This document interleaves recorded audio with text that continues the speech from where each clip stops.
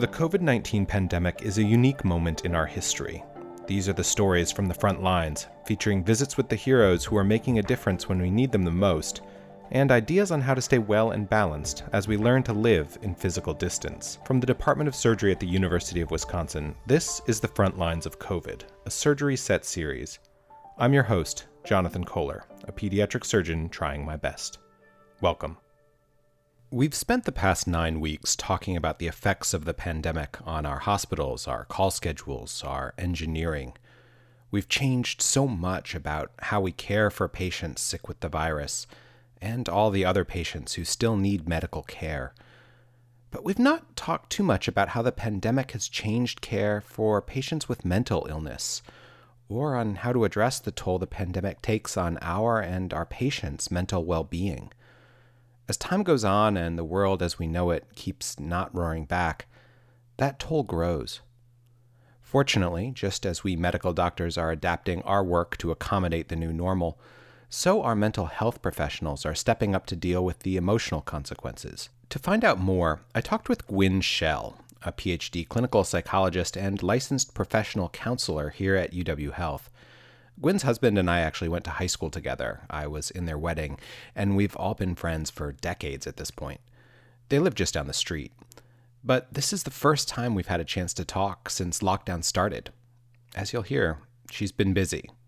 So Gwyn, it's just so great to get you on the podcast. This is actually like the first opportunity I've had to see you, I think, since I was at your guys' Christmas party. I know. It's such a bizarre thing. We live a mile apart, and it takes Zoom these days to get together. I am just fascinated by the work that you are doing, though. You know, I feel as though on the podcast we've talked so much about the sort of medical elements of things, how we prepare for a surge in the ICUs, how we prioritize surgical cases. But as I think probably happens all too often, we've sort of neglected up to this point the mental health implications of living in a pandemic, both kind of what that looks like for patients and also what it looks like for the people who are providing care to these patients. So just tell me a little bit about like, what was your day in February and what does your day look like now? Like how is providing mental health care changed for you? Right. Well, I mean, first off, I got to commute to my office. So that's a big difference. You're still commuting, right? Let's just up a flight of stairs now. Yeah. I say like, okay, bye. I'm taking my coffee and going to work. And I walk up a flight of stairs. So that's pretty fun. But yeah, usually I would get to work and I'd sit down at my desk, turn everything on. The days are kind of the same as far as my schedule is. I see people in the morning, and then I have my break for lunch. I've got some admin time, and then I see people in the afternoon. I have about 7 50-minute sessions. I get 2 intakes a week.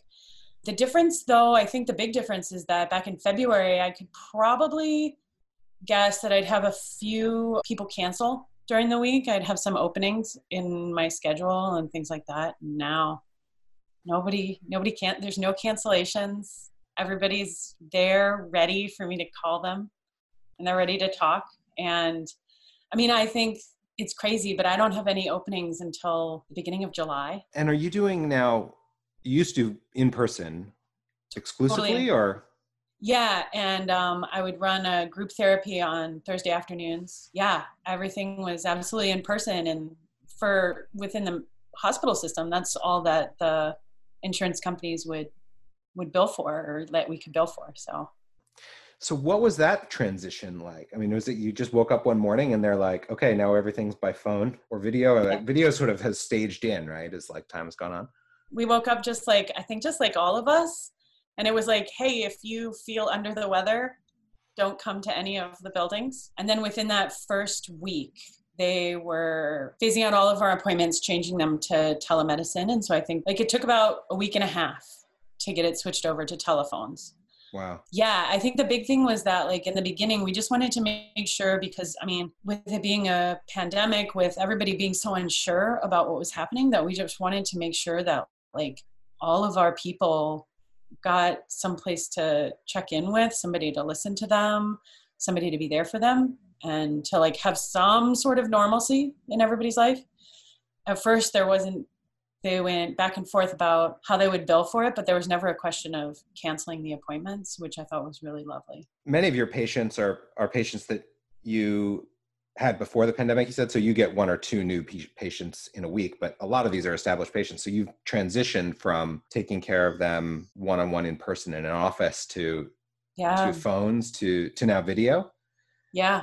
What's that like? I mean, how does that change the relationship with someone that you know? And then what is it like to meet a new client for the first time, knowing only their voice or just seeing them on a screen? It's funny because the people that I've worked with for a really long time, I mean, psychotherapy is just two people in a room. It's funny with the people that I've worked with for a long time, I could imagine how they looked when they were saying things. But it's still pretty tiring. Like, there's something about being in the room with another person that's really powerful that you can't get over the phone or over the video. But with it changing to virtual, I feel like we did like miss seeing each other's faces. So it's been nice. It's been nice to transition back. And then there's been people that we're like meeting for the first time over an internet chat. And that's different. I think those are the people that I'm like, oh, I wonder what it's going to be like the first time they're actually in my office. Like, they might have a hard time getting used to driving to therapy. What has been the effect of the pandemic on the people you're helping? Is it, obviously a lot of these folks, they were seeing you before, so they already had some sort of mental health concern, and you were already engaged in that. What's been the effect of the lockdown pandemic, like complete topsy-turvy economy on people's mental health? And are the people who are coming to you new, are you seeing anything sort of different in the way that people are responding in this time than they might in sort of the normal world? I think, there's like some big themes that come out of it. One big theme is that, this idea that in the past, when they had experienced anxiety or depression or something like that, it was just them experiencing it, right? Like, it was a very almost isolating thing. And now to be experiencing anxiety or depression and experiencing all the emotions that they're experiencing at the same time that the whole world is experiencing it, it makes them feel not alone. They feel really, it's a different experience for them than they'd ever had with their mental health stuff before. And I think that that's huge. The other thing is that for people that I've been working with for a long time, they have tools and skills that we've been building over time. So for them in this situation, they're kind of like, wow, like, I have these overwhelming feelings. And then I know, either to distract myself or to do something or to accept that I can be depressed because it's a pandemic. It's sort of both sides of the coin, feeling this sort of deep connection in their emotions to other people, but also being able to have a greater acceptance of their emotions because of that. A good friend of mine said that this is, once a century, the introverted nihilists with apocalyptic tendencies like really have their moments, like. I know. That's been a funny thing because like all of my people that are introverts, they're like, okay, so I'm an introvert, but I still liked a little bit of human contact. Yeah. And I usually tell them like, well, like, you're not a hermit. So, I mean, you did choose to live in communities with other people. So even if you only wanted to see your coworkers or a few friends. So if the sort of the depression and anxiety folks like maybe are to some degree, they're sort of maybe primed to sort of having felt this way before, they have some tools to fall back on. Are there diagnoses or types of patients that you find are having an extra hard time in this situation? Definitely people with OCD. It's a bit harder, because there's that thought of like, even no matter how much protective things they wear, like gloves, masks, like, if you're leaving your house, we're all thinking about it and they're thinking about it even more. So being able to label those thoughts and step back from them, but also be able to honor the reality of those thoughts right now. Right. Like washing your hands 20 times a day now is actually just good practice. Yeah.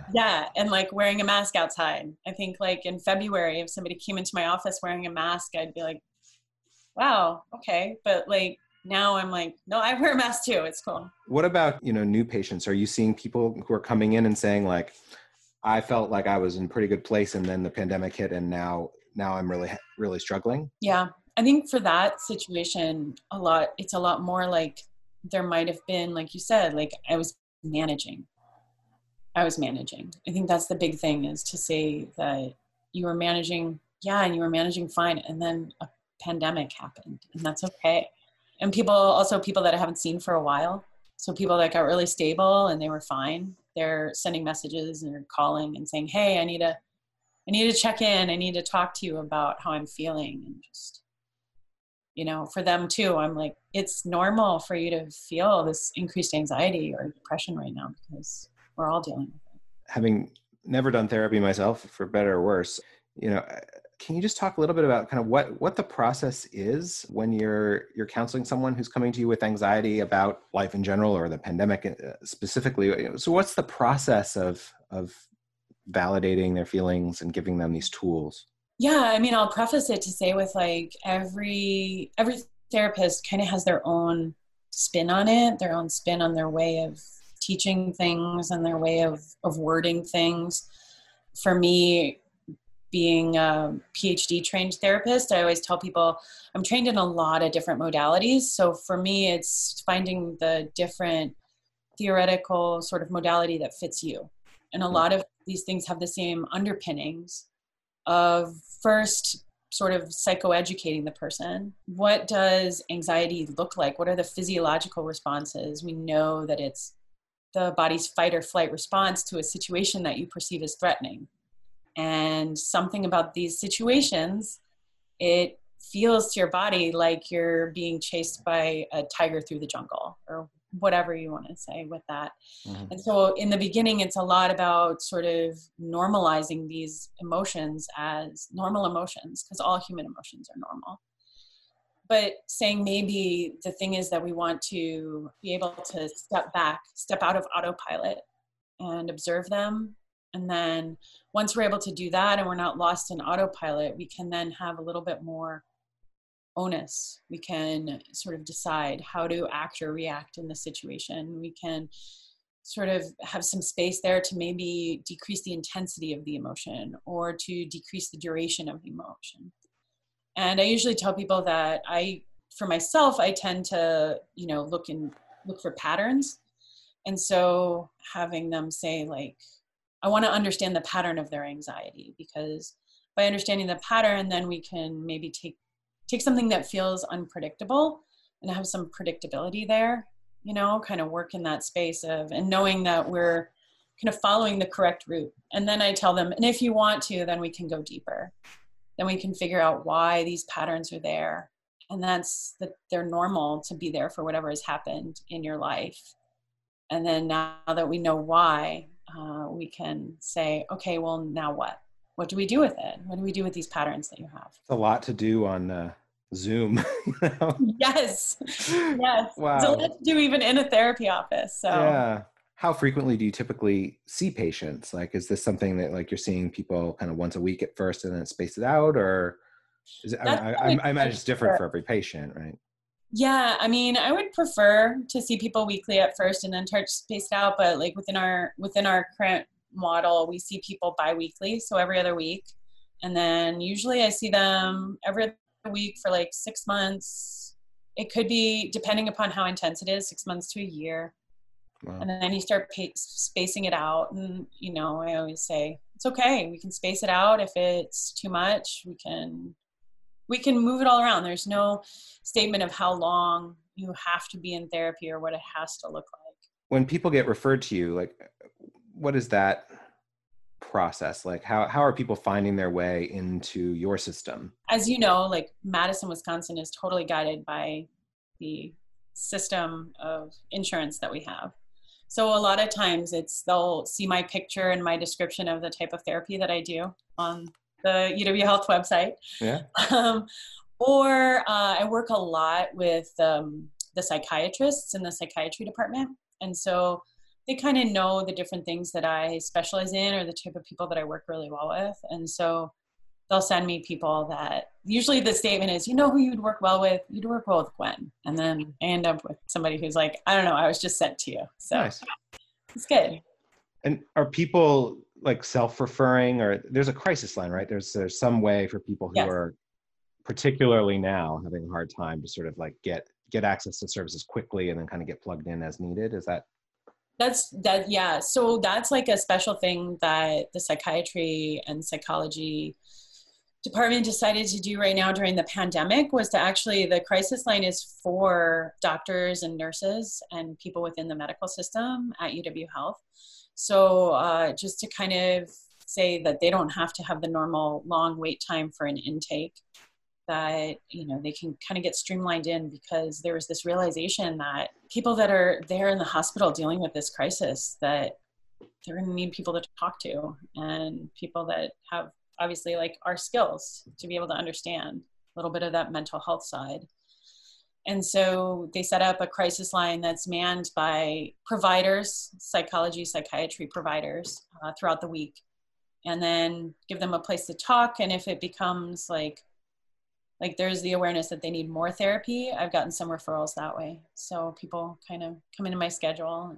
Obviously, like healthcare workers are experiencing the pandemic just like everybody else who has to like go get groceries in the middle of a pandemic, but also we have pressures at work that are a little bit more unusual.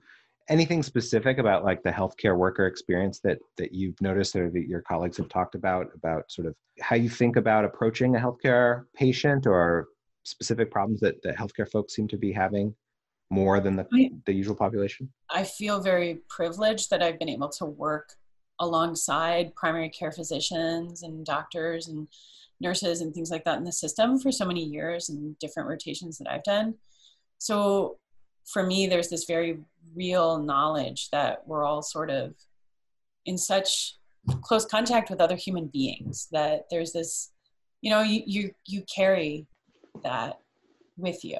I think that there's a space of saying sometimes for people that are in the healthcare industry, like they're not just carrying the weight of everything from their own life, they're carrying the weight from the people that they work with, you know, the patients. Mm-hmm.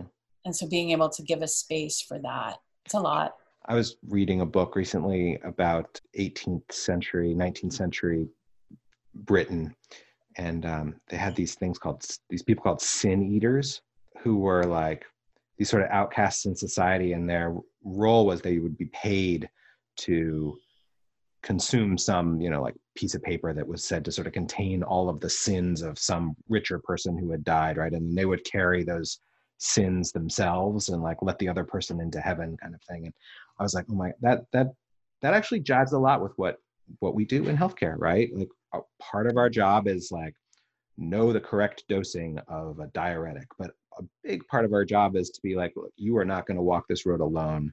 Yes. I'm going to be here to kind of carry you along.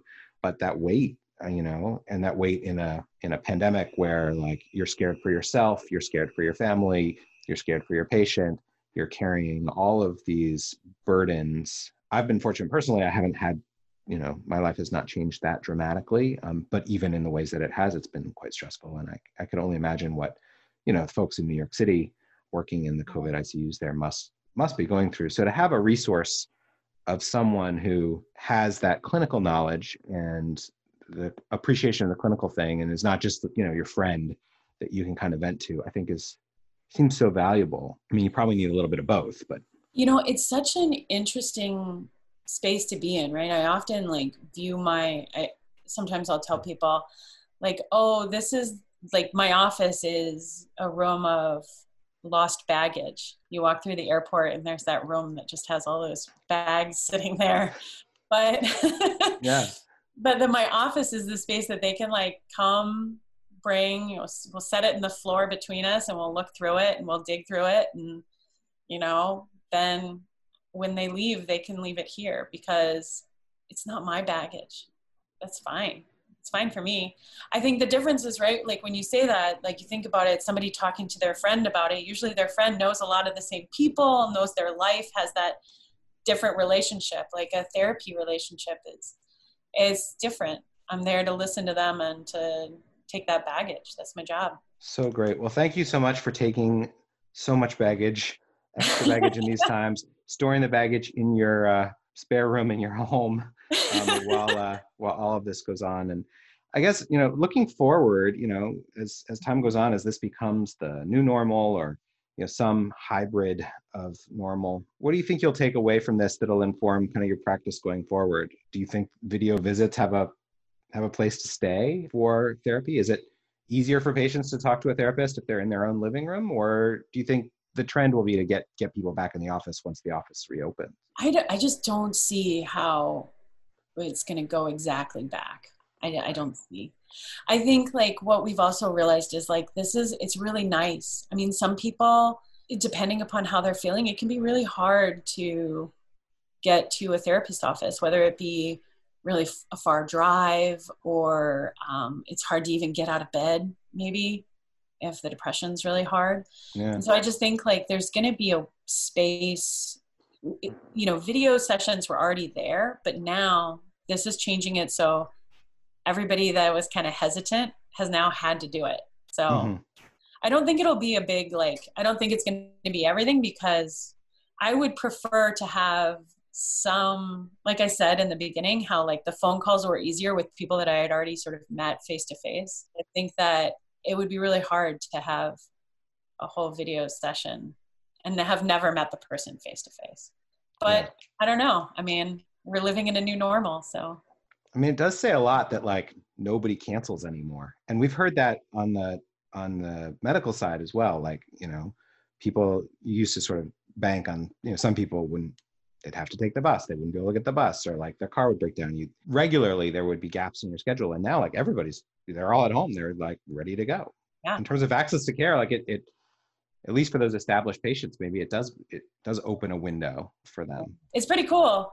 I mean, it would be those gaps. I mean, maybe it's like if I could do video sessions, but have more like planned gaps in my schedule. You have to build in a few more like breaks in the day, right? Yeah, that would be nice. I'd do it. Awesome. Well, thank you so much for joining us. And gosh, I really hope we get to see you in person. That'd be awesome. Very soon, but at the very least, it's a delight to see you in your extremely well-lit home studio there. So. It was really good to see you too, John. Thanks to my great friend Gwyn Schell for coming on the podcast. You can find out more about her practice, find resources for UW Health's behavioral health program, and crisis numbers if you or someone you know needs urgent mental health help in the show notes. As we move back towards a more regular schedule in our clinical lives, we're going to be moving the schedule of the podcast back to a little less frenetic pace as well. Look for new episodes weekly for a while. Here's a poem about resilience in the face of adversity by Rudyard Kipling. It was written as a rousing anthem for a boy, but it applies just as well to anyone doing their best these days. It's called If. If you can keep your head when all about you are losing theirs and blaming it on you, if you can trust yourself when all men doubt you, but make allowance for their doubting too, if you can wait and not be tired by waiting, or being lied about, don't deal in lies, or being hated, don't give way to hating, and yet don't look too good nor talk too wise. If you can dream and not make dreams your master, if you can think and not make thoughts your aim, if you can meet with triumph and disaster and treat those two impostors just the same, if you can bear to hear the truth you've spoken, twisted by knaves to make a trap for fools, or watch the thing you gave your life to broken, and stoop to build 'em up with worn-out tools, if you can make one heap of all your winnings, and risk it on one turn of pitch and toss, and lose, and start again at your beginnings, and never breathe a word about your loss, if you can force your heart and nerve and sinew to serve your turn long after they are gone, and so hold on when there is nothing in you except the will which says to them, hold on, if you can talk with crowds and keep your virtue, or walk with kings nor lose the common touch, if neither foes nor loving friends can hurt you, if all men count with you but none too much, if you can fill the unforgiving minute with 60 seconds worth of distance run, yours is the earth and everything that's in it, and which is more, you'll be a man, my son.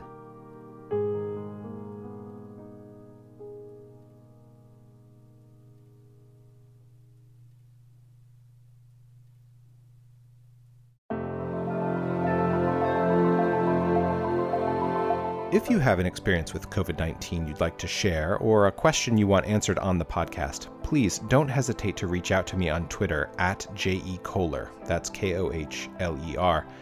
You can also send us an email at podcast@surgery.wisc.edu. If you want to hear about something other than COVID-19, our regular program is focused on the latest innovations in surgery, including interviews with the pioneers at its cutting edge. If you're new here, feel free to subscribe on Apple Podcasts, iTunes, Podbean, Stitcher, or wherever you get your podcasts. And please take a moment to rate and review the podcast. Give our Facebook page a like and follow us on Twitter at Wisc Surgery. The Surgery Set is a production of the Department of Surgery at the University of Wisconsin-Madison. This episode was produced by Bonnie Farber, J.P. Swenson, and me, Jonathan Kohler. It was edited by J.P. Swenson. Special thanks to Nicole Jennings, Rebecca Minter, and everyone else in our department pulling together during this adventure. Until next time, be well and stay in touch, friends. Remember, you can't stop the clock. This too shall pass.